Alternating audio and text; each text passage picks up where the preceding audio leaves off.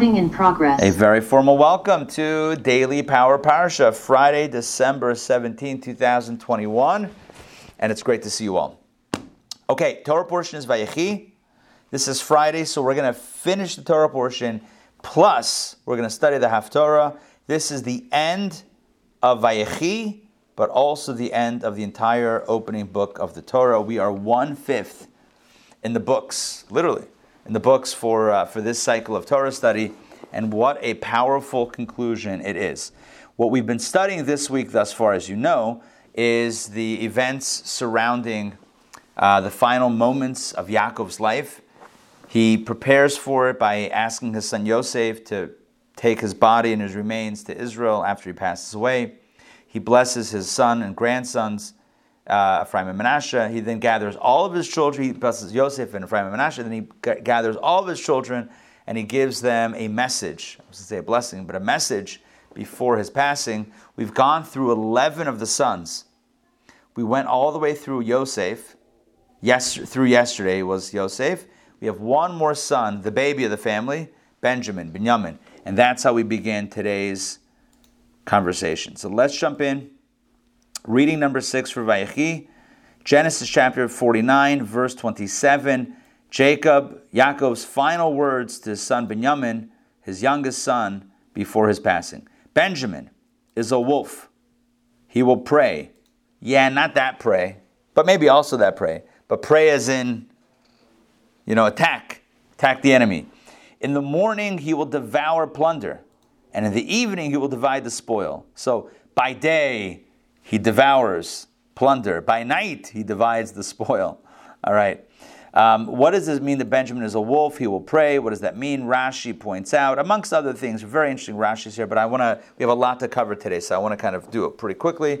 So Rashi says that this is a reference to King Saul, Shaul HaMelech, King Saul, the first Jewish king in history, was from the tribe of Benjamin. He was a Benjaminite. And he was somebody who attacked the enemy. There were a lot of nations. This is shortly after, at some point after the Jews entered the land of Israel. And of course, there were other nations there, and there were all the ongoing battles and skirmishes and wars and things with other nations, surrounding nations, neighbors, not neighbors, whatever. So this is referring to King Saul, who did a lot of work in kind of pushing away and vanquishing various enemies. Let's continue. Jacob thus finishes his words with this verse 27. He finishes his words to his sons individually. So let's take a look at how the Torah describes this. All these, the aforementioned verses, are the 12 tribes. All these that we just mentioned are the 12 tribes of Israel. I believe this may be the first time that they're referred to as tribes. Are you with me on what I'm saying? Until now, they're sons. Yaakov has 12 sons. Where is the first time that we find them referred to as tribes? It may be, I might be wrong, but I don't recall in our conversations. We study every day, right? We study every single word of Torah up until now from the beginning, a few times already. I don't believe that from the beginning of Jacob's life and having children that they're referred to as Shiftei or Shvatim, tribes, until now.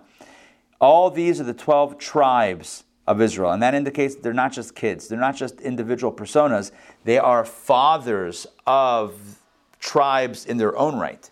And this is what their father spoke to them and blessed them. So this is kind of the narrator of Torah telling us, these are your 12 tribes, and these are the words of blessing that their father spoke to them. Each man, according to his blessing, he blessed them. Rashi says something phenomenal. It says that all the 12 tribes, their father spoke to all of them and blessed them. And Rashi says, even the first 3, Reuven, Shimon, and Levi, where it doesn't seem like he gave a blessing, he gave additional words of blessing that we don't have in the Torah. Are you with me on what I just said? Reuven, Yaakov said, you lost it. Shimon and Levi, y'all are hotheads. Where's the blessing? It says all of the tribes were blessed. Right here, it says all of them he blessed them. Jacob blessed them. That means that even though what we have recorded in the Torah, for some of them does not seem like a blessing, he also gave them a blessing. And then it says, each man according to his blessing, he blessed them. There's a grammatical glitch here. It should have said each man according to his blessing, he blessed him. If the Torah is trying to tell us that Jacob personalized a blessing for each of his kids, it should have said, each man according to his blessing, he blessed him. What does it mean he blessed them? Rashi says that each one got all of the blessings. Are you with me? Each tribe, each son got their own blessing, but they also got each other's blessings, the idea that there's a collective blessing that includes them all and all of each other's blessings. Which speaks to really the notion of individuality and community as you and I know it in real life. And that is, each of us is an individual and has our individual talents, abilities, interests, challenges, etc. Each of us is an individual. At the same time, there's a collective, communal spirit as well. And one does not contradict the other. I can be an individual, and I can also be a communal member. They're not mutually exclusive. And this is indicated by the blessings. Jacob gives each one their own blessing, and then blesses them all together with a collective blessing, each one sharing in the blessings of their brother. Let's continue verse... Yes. That gives, in my mind, insights onto what we were discussing, earlier in the week. Why the negativity, right? So, as you always say, it's constructive reflection. So he's in his mind. I guess Jacob knew everyone would be blessed, but he also wanted those that could perhaps refine themselves more to have the insights. Good. And so I like what you're saying. The constructive criticism would then, if this were true, would then perhaps apply to everyone. And so the message is that everyone has areas to improve. Everyone has things that they can look at and reflect on and correct. And that's a message, a broad message. So not only are the blessings going both ways, if you will, or all ways, maybe even the first three, there are little corrections also may apply, whether directly or indirectly. Certainly everyone could use some correction. 12 tribes, 12 different stoves, 12 different personalities. Yeah. Imagine trying to manage all those. Wow, it's a lot of managing. All right, take a look at his final words, his final commands. And he commanded them. He told his children, he said to them. Now he had already made his son Yosef promise that he would bury him in back home. But he now brings all the kids in on this. He commanded them and said to them, all of his children, I will be brought into my people. In other words, I'm going to pass away. Bury me with my fathers in the cave that is in the field of Ephron the Hittite. You and I know the Ephron the Hittite. He was the guy that Abraham bought the Machpelah cave from. In the cave, in the cave that is in the field of Machpelah, which is before Mamre in the land of Canaan, exactly the way the Torah described it weeks ago. The field of which Abraham bought from Ephron the Hittite for burial property. I want to be buried, he specifies. Jacob is very clear in his wishes. I want to be buried. I will pass away. I will join my ancestors in death, essentially. Bury me with my fathers in the cave, in the field, in the cave that Abraham bought to bury his wife, etc. Oh, it continues. There, in that cave, they buried Abraham and his wife Sarah. There they buried Isaac and his wife Rebekah. And there I buried, Jacob says, I buried my wife Leah. Remember Rachel, his other wife, he buried her on the road, on the side of the road in Bethlehem, not in Hebron. So Yaakov is giving clear instructions about what he wants to happen to him after his death. The purchase of the field and the cave therein was from the sons of Chet. This is the culmination, the conclusion of his words, his final wishes, his will and testament to his sons. He gives them encouragement, a little admonition, a little prophecy of the future. He expresses his final wishes, what he wants to happen to him, this idea of being part of a continuum. He wants to be laid to rest with all of the patriarchs and matriarchs that have preceded him in death. And with this, he takes his final breath. Let's continue verse 33. And Jacob concluded commanding his sons. He finished the instructions, and he drew his legs up onto the bed and expired and was brought into his people. Again, that idea of being brought into your people, is a euphemism for death. Rashi says something interesting related to what we discussed Wednesday night at the Torah class, Torah studies. Rashi says, the Torah says he expired and was brought in, but no mention is made of death in his regard. It doesn't say that he died. It says that he expired and was brought to his people, but that's all euphemisms. It doesn't say clearly that he died. Therefore, our rabbis of blessed memory said, our father Jacob did not die. It never says he died. He expired. It's like lahavdil, milk expires. It doesn't mean it disappears, right? It's still there. So it doesn't say that Yaakov died. It says that he expired and was brought into his people. So the Talmud says, Yaakov vino lo mes. Jacob did not die. And the Talmud continues, like I said Wednesday night, like I mentioned, as his children are alive, he's alive. It doesn't mean he literally didn't die. Of course, he literally passed away. But what it means is that it means that on a legacy level, on what he stood for level, he never died. Because his sons, the 12 tribes, 12 sons, continued in his ways, and still to this day, we're here studying Torah. We're still his legacy. As we are, literally, and I don't mean this in any hyperbolic sense at all. I mean literally, as we are here today, December 17th, 2021, studying Torah, reading about Jacob and his life and his passing and the 12 tribes and being inspired by the Torah, we are alive with Jacob's legacy. And that makes him alive as well. Now let's continue back inside. Olia, welcome. It's great to have you here. Chapter 50 of Genesis begins right now. Joseph fell on his father's face, and he wept over him and kissed him. His beloved father, just passed away. He falls on his face. He cries over him. He kisses him. And Joseph commanded his servants, the physicians. Right? Joseph is in charge of Egypt, so he commands the physicians to embalm his father. And the physicians embalmed Israel. I recall last time we studied this, asking the question, is embalming so kosher? Right? We don't typically embalm in Jewish law. Nonetheless, they were in Egypt. Back then, embalming apparently happened. And 40 days were completed for him. They did 40 days of embalming or whatever it was. For so are the days of embalming completed. And the Egyptians wept over him for 70 days. Listen to this. Not only the family, but even the Egyptians mourned the passing of Jacob, of Yaakov, for 70 days, 2 months and 10 days.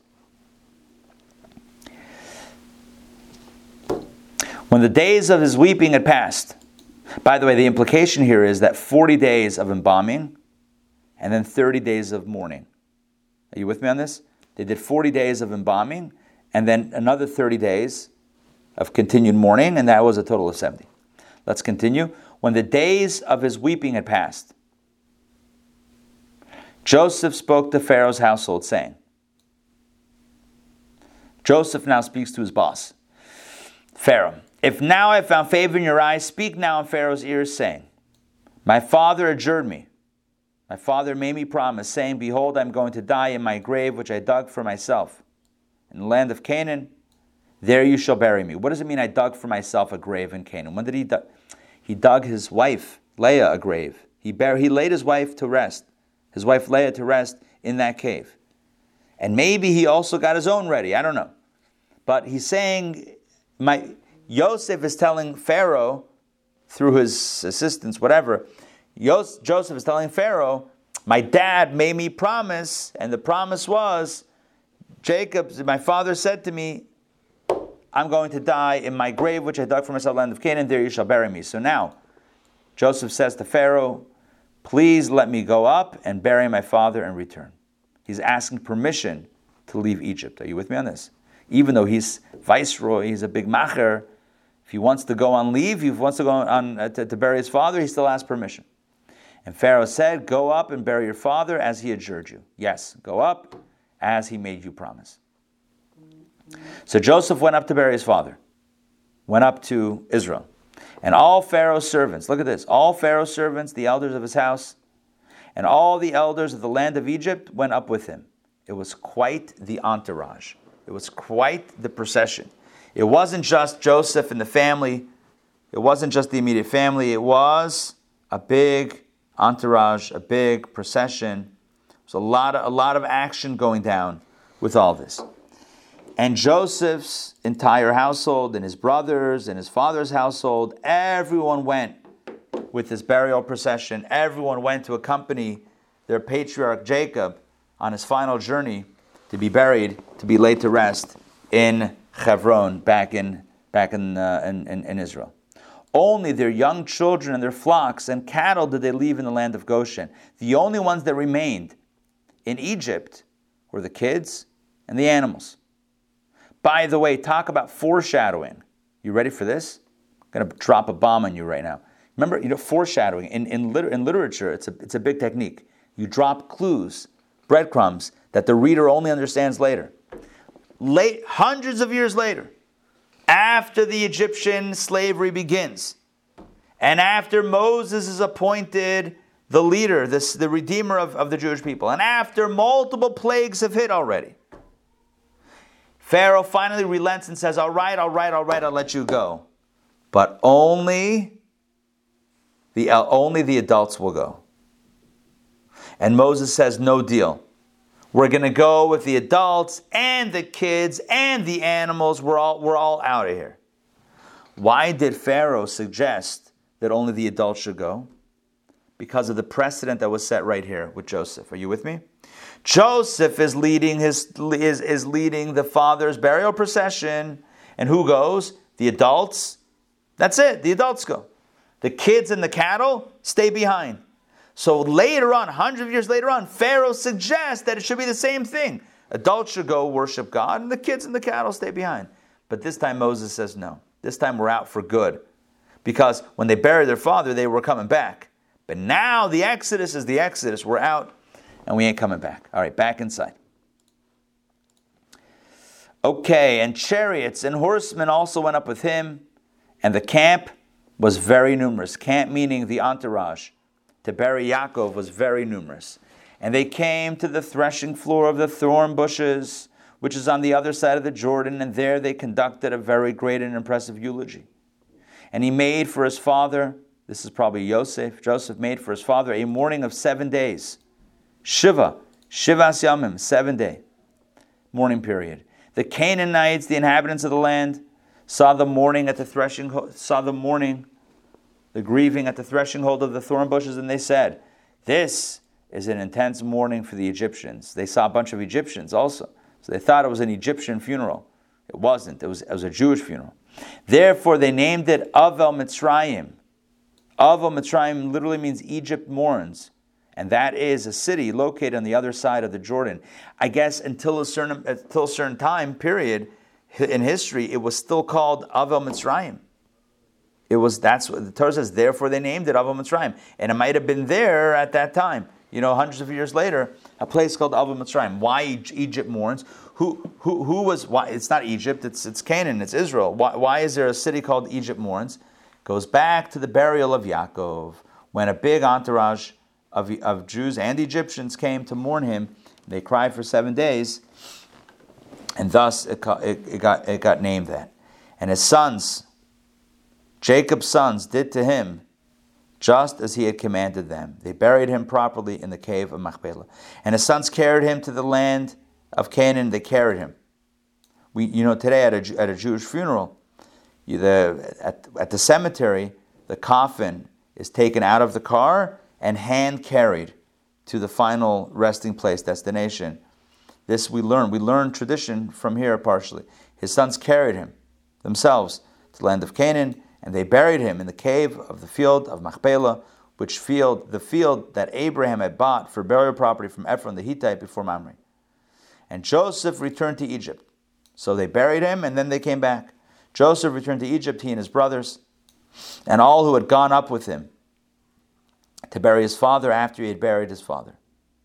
Now Joseph's brothers saw, now the narrative switches temperatures a bit. Now Joseph's brothers saw that their father had died. That was obvious. And they said, perhaps, they got concerned, perhaps Joseph will hate us and return to us all the evil that we did to him. They were suspicious now, and they feared that now with their father gone, Joseph would finally take revenge. They thought maybe all these years, Yosef had not taken revenge out of respect for dad. But now that dad has passed, maybe Joseph, hey, he said he didn't hate us. He said that it was all from God. But maybe that was a lie. Maybe that was just so when dad was around that he kept the peace. But now he's going to come after us. So here's what they did. So they commanded messengers to go to Joseph to say the following. Your father Jacob commanded us before his death, saying, so shall you say to Joseph, we got a message from dad and we're delivering it to you. Say to Joseph, please forgive now your brother's transgression and their sin, for they did evil to you. Now please forgive the transgression of the servants of the God of your father.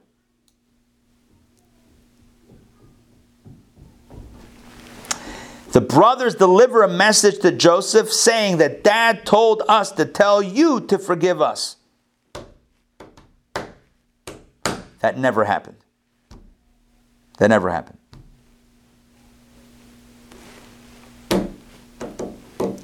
Trust me, if Jacob wanted Joseph to forgive his brothers and not take revenge, he could have told them directly. The brothers said, Dad told us, not you, before he passed away, that we should tell you not to take revenge against us. That's what Dad's wishes. I mean, obviously it's Dad's wishes, but that wasn't communicated in such words. This is one of the instances in the Torah where we see someone or someone's lying for the sake of peace. They're fabricating a story, but ultimately it's for a good cause to maintain peaceful relationships in the family. And we learn in the Talmud that one is allowed to modify, alter the truth for the sake of peace. They didn't say, oh, our father told us to tell you to give us $1 million, FYI. That would be self-serving. That would be not cool. That would be a lie, and that would be the end of it. It would just be wrong.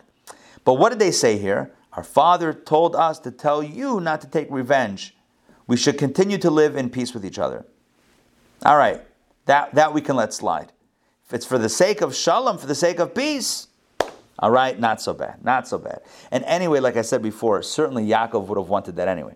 There's a big question amongst the commentaries. Did Yaakov even know that the brothers did it? You with me on the question? The brothers tell Yosef, Dad said to forgive us for what we did to you. Did Yaakov even know? Was that ever revealed to him? There's no clear indication in Scripture. If you read the verses, and we've read all the verses, there's no clear indication that Yaakov was told that the brothers were the ones that did it. For all we know, he might have thought that there was an accident. And Yosef ended up, in Egypt somehow. A horrible accident. He survived, but he was a slave. He was taken as a slave. Who knows? How do we know? He was beat up. We're never told clearly in Scripture that they sat down, they were drinking some beer, and Joseph told his dad the story. Never happened. We don't see that. But did it happen? It's a subject of much discussion in the commentaries. Some say it's obvious that he knew. Some say no, they kept it from him. Because if he knew that, he might never be able to look at his sons the same way. Some say Yosef never told his dad out of respect for his brothers. Imagine Yosef would have told his dad, hey Dad, you know how I got here in the first place? Those 10 guys. That could have ripped the family apart. According to some commentaries, he never told him. And the brothers never confessed to their father. Oh, we put you through 22 years of torture by selling Yosef. They couldn't say that. So now when they tell Yosef, FYI, Dad told us to tell you to forgive us, that presupposes that Dad knew about it in the first place, which is not clear. So Yosef knows that they're lying. But he also knows that they're lying because they suspect that he might take revenge. And that breaks his heart more than anything else. He doesn't mind that they lie. What he minds is that they are now suspicious of him wanting to take revenge to the point that they have to make up a story. Are you with me on what I'm saying? They think that he's now looking to get them and they have to try to walk him off the ledge. And he had no such intention. So what does he do when he hears this? Joseph wept when they spoke to him. They cried. He cried. And part of those tears was, you guys still don't get me. After all these years, 22 years plus 17 that they all lived together. 39 years since they reunited. Almost 40 years, 4 decades since they reunited after all the drama. And still they don't get him. They think that he's looking for revenge. He's heartbroken that he should be suspected of such a thing. He cries. By the way, this is another instance of Yosef crying. I mentioned this some weeks ago. Yosef never put up a wall on his heart. Back inside. His brothers at this point also went and fell before him. They didn't cry, but they bowed down before him and they said, "Behold, we are your slaves." They still don't get it. They still think that they have to placate him or else he's going to get them. They still think that the only reason why they're alive is because their father was protecting them. And now that they're in the hands of Joseph, now they're in big trouble. We're your slaves. Do whatever you want. But Joseph said to them, "Don't be afraid, for am I instead of God?" It seems like the brothers have evil in their heart. They can't understand that someone else would not. Thank you for articulating kind of what I was, talking around without saying directly. And maybe I didn't have the right words for it, but thank you for nailing it. They know that they would have taken revenge, perhaps, right? It's like it's revenge on their mind, so they're projecting that obviously he's going to want to take revenge, and meanwhile he's in a completely different space. You know what they say, if a cup van a ganef, when somebody steals something, and then you look at them, someone steals something, and then you look at them and say, "Hey, where were you?" Now, you mean it innocently, but because they know that they did something wrong, suddenly it's like, "Oh, you're accusing me." It's like, no, I just said, where were you? Like, what are you talking about? Like, I don't even know.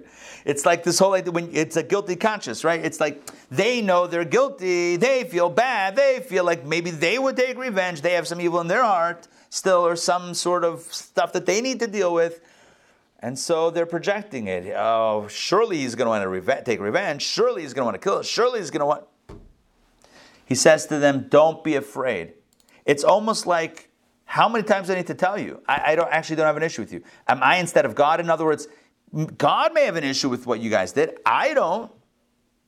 I'm not God. You may have to deal with God on this. Certainly if you have a guilty conscience, you have to deal with, yourself and God. You have to make that right. But with me, indeed, he reiterates what he said when he first revealed himself to them 17 years prior. Indeed, you intended evil against me, but God designed it for good, in order to bring about what is at present, to keep a great populace alive.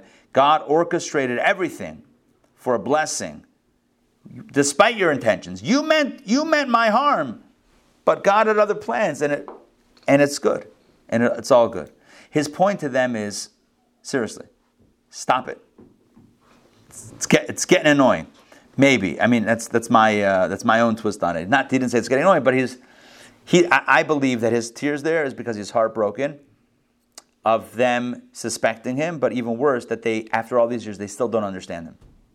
They still don't get him. To be misunderstood is one of the most painful experiences in life.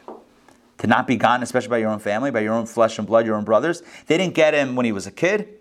They still didn't get him. They don't get him. They're just a different wavelength. And that's painful.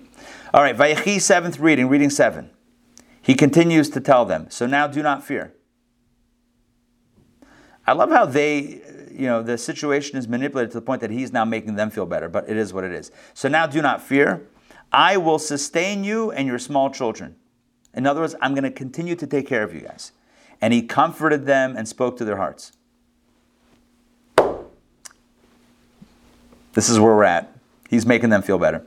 "So Joseph dwelt in Egypt, he and his father's household, and Joseph lived," we're fast forwarding now. Get ready for, so 1 second, time out. Let's do the math here. Let's do the math together. You ready? Joseph was 17 when he went down to Egypt. He spent 22 years there before he was reunited with his family. So he was 39. And then there was another 17 years that they all lived together with their father before their father passed away. So what's 39 plus 20? Sorry, 39 plus 17 is 39, 49, 56. Are we right? Am I right here on the math? 56? He's 56 years old, is Joseph, when his dad passes away. And that they're having this conversation right after the father died, and he's telling them, and they're like, oh no, don't kill us, I'm not going to kill you. Don't be upset, we're your slaves, I'm not upset at you. Okay. So he's 56 years old. We're going to fast forward now. And I want to tell you something. And you've heard me say this in different contexts before, but let me just say this again. Torah does not give us all of the details of all of the stories. Torah is not a history book. If it is a history book, it does a very bad job at it. Torah is not a history book. It's a life manual. It's an instruction book. It's a book on instruction, which means that whatever stories are in the Torah are there for one reason only, not to tell us what happened, but to guide our own lives. For whatever reason, whatever happens in Joseph's life, from the age of 56 to 110, is not instruction worthy, at least for us. It's not an eternal life lesson for all of us, for all time, in all places. So the Torah speeds through and kind of fast forwards through the rest of his life. So Joseph dwelt in Egypt, he and his father's household, and Joseph lived 110 years. 56 to 110 is another 54 years. So we're now fast forwarding. The first 56 years of his life, we know a lot of what happened.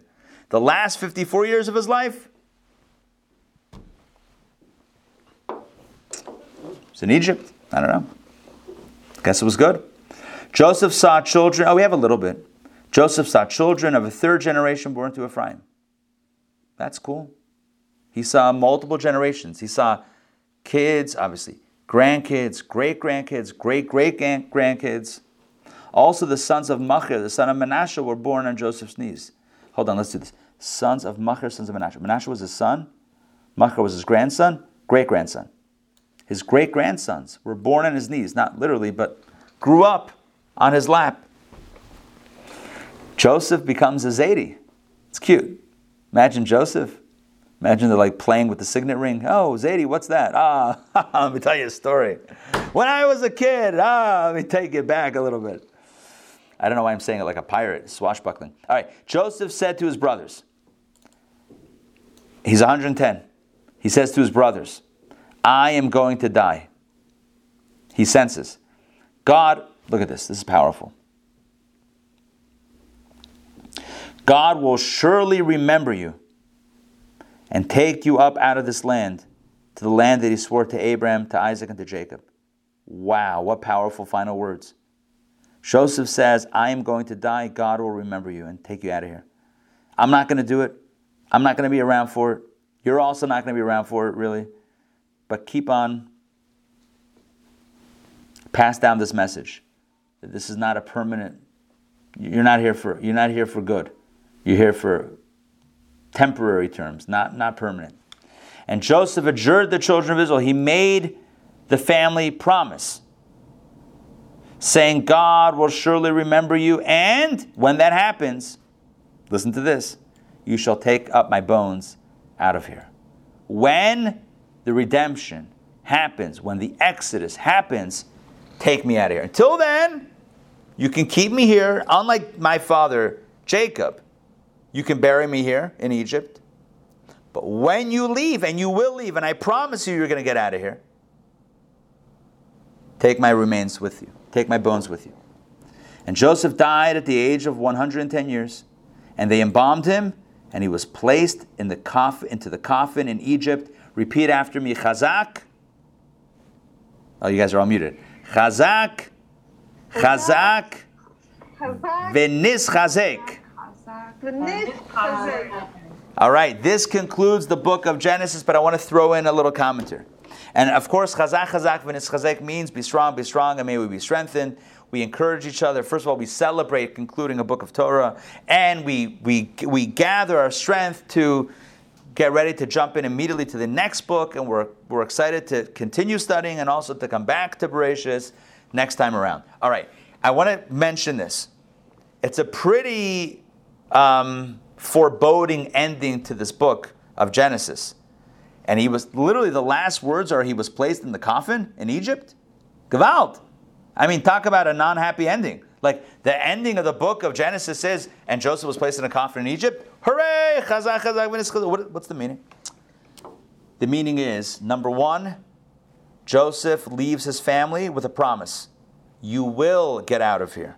Throughout the 210 years of slavery in Egypt, and it was 210 years, throughout those 210 years, what kept the Jewish people alive was Joseph's promise.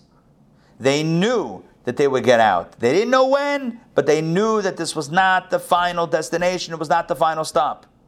It's like when you're on a subway in New York City, and you're going to Manhattan, and you stop in Wall Street. You're going to Midtown, you stop in Wall Street, and the train stops, and people get out, and the doors stay open, and you're wondering, what's going on? All right, the doors are open. But you know that the train's going to continue going. You just have to wait a little bit. How long are the doors going to stay open at this stop? Why at this stop is it longer? Who knows? Who knows? Another train is going. They have to tracks or construction. Who knows what's going on? But you do know you can assume most of the time, 90% of the time, 99% of the time, if you stay in the train and don't jump ship, to mix metaphors, if you stay in the train, you can eventually get to your destination. Joseph promised the Jewish people that it's going to happen. There's going to be a redemption. There's going to be an exodus. It's going to happen. This is before slavery began. You're going to get out of here. This carried our people through thick and thin, through the most torturous times in Egypt. It was Joseph's promise. Hashem will surely remember you, and you shall take my bones out of here. I am putting my bones on the line. I'm not telling you to take me out of here now. Take me when you leave. In other words, I'm with you. I'm with you in this. And I promise you we're all going to get out of this together at some point. This is the same promise that we have today. We've been promised by the prophets, by the great... We study these in the Haftarahs on occasion. Some weeks we have the Messianic prophecies. We have a promise, an ancient promise of a better time, of a redemption, of a third temple, of Mashiach, of an end to suffering. We have that promise. And even though this seems like a really long stop in Gullesville, in Exileville, right? Like, what's going on? Which may or may not be Wall Street. It's like this is a really long stop. What's going on? When are we going to get there? We have the promise of Yosef, the promise of all the Yosefs throughout history. Pakod, Yifkod, Alakim, Eschem, Hashem is going to surely remember you and redeem you. And when that happens, you'll take me home as well. And so when they place him in a coffin in Egypt, it's not a sad moment. It's a moment of hope.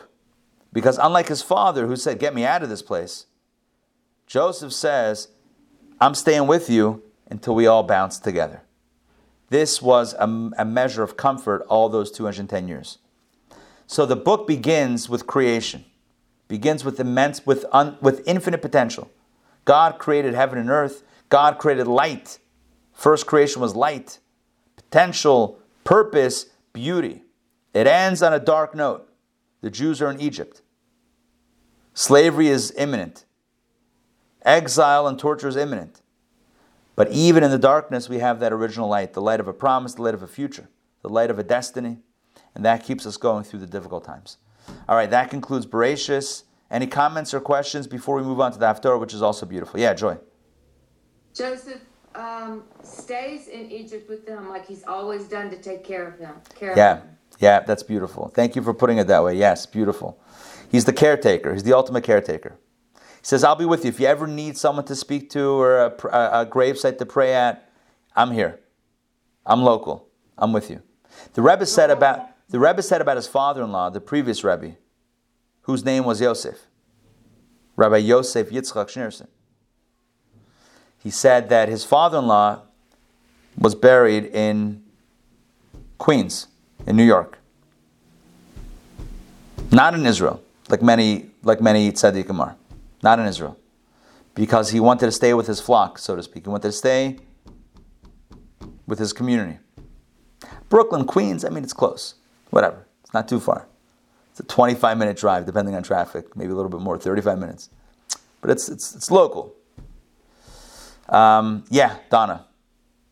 So all the other brothers are still alive? That's what it sounds like.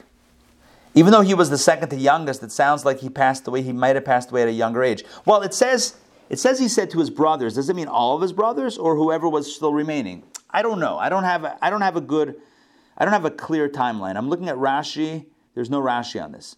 So was it all of his? Was he the first one of his generation to die? I would doubt that. It says he said to his brothers, whoever was still left. He told his brothers. Yeah, I don't know. I'm sure it's definitely covered somewhere. Okay, now let's move on to the Haftorah. The Haftorah is also about legacy. Because this week's Torah portion is all about legacy. It's about Jacob and his final will and testament to his sons, to his family. Joseph's final will and testament to his family before he died. So in the Haftorah, we read about King David and his final will and testament and his passing the mantle of sovereignty, of rulership, of kingship, of the kingdom to his son, King Solomon, Shlomo HaMelech. Here we go. Kings chapter 2. And the days of David grew near that he should die. And he charged Solomon his son, saying, I go the way of all the earth. Sounds familiar, right? We just read this, similar idea. Different words, but David says to his son Solomon, I'm going the way of all earth. In other words, everyone who's born has died. You shall be strong. Chazak. Oh, chazak. Our word of this week, Shabbat chazak. Chazakta. Be strong. Therefore, you shall be strong, therefore, and show yourself a man. Be a man, he says. V'hayisa le'ish. Be a man.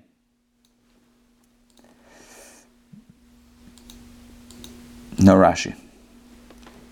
And keep the charge of the Lord your God to walk in his ways. So I'm assuming show yourself a man means to be strong. And then be spiritual. Keep the charge of the Lord your God to walk in his ways. Follow in the ways of Torah. To keep his statutes and his commandments and his judgments. These are the three categories of mitzvot that we've talked about many times. Statutes are the ones that make no sense. I mean, at least to us. Commandments are the ones that are commemorative mitzvahs, and judgments are the ones that are, commandments are, I think, general mitzvahs. Judgments are the ones that make a lot of sense, even without Torah, and testimonies are the ones that are symbolic of something, like Shabbat commemorates the creation, and Passover, the Exodus, etc. As it is written in the law of Moses, in other words, you should keep the charge of God with all the mitzvahs as written, as recorded in the law of Moses. That means the 5 books of Moses, the Torah. And that will allow the following, that you may prosper in all that you do and wherever you turn. Your success, says David to Solomon, King David to the soon-to-be King Solomon, your success and prosperity will be directly a result of your keeping the faith and staying true to God. That the Lord may continue his word which he spoke concerning me. If you do this, then Hashem will continue with his promise, which he said, if your children take heed to their way, to walk before me in truth with all their heart and with all their soul, there shall not fail you, said he, a man on the throne of Israel. God told me, says David to his son, God promised me, that if your children follow in your footsteps, if they continue down the path, then there shall not fail you a man on the throne of Israel. In other words, the legacy of kings will continue in your family. But it's up to you, he tells his son, essentially. It's up to you. If you continue in this path, then you will be king, and your son will be king, and his son will be king. So keep the faith. Moreover, you also know what Yoav, the son of Zeruiah, did to me. Yoav ben Zeruiah, Joab the son of Zeruiah, and what he did to the 2 captains of the host of Israel, to Abner the son of Ner, and to Amasa the son of Jether, whom he slew, and shed the blood of war in peace, and put the blood of war upon his girdle that was about his loins, and in his shoes that were on his feet.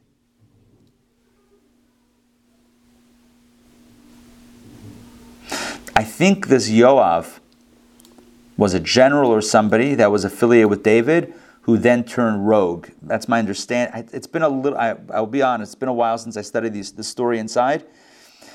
But certainly from the context, it seems like Yoab did something that he shouldn't have done. Maybe. Maybe. And you shall do according to your wisdom, and do not let his hoary head go down to the grave in peace.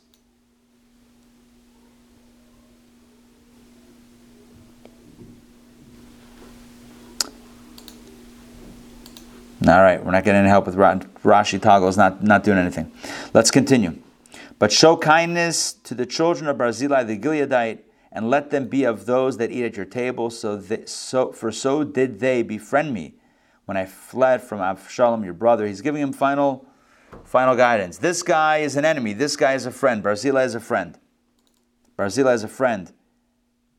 They befriended me when I fled from Avshalom your brother. Avshalom was one of David's sons who tried to stage a coup. We had this before. Remember we studied after about this?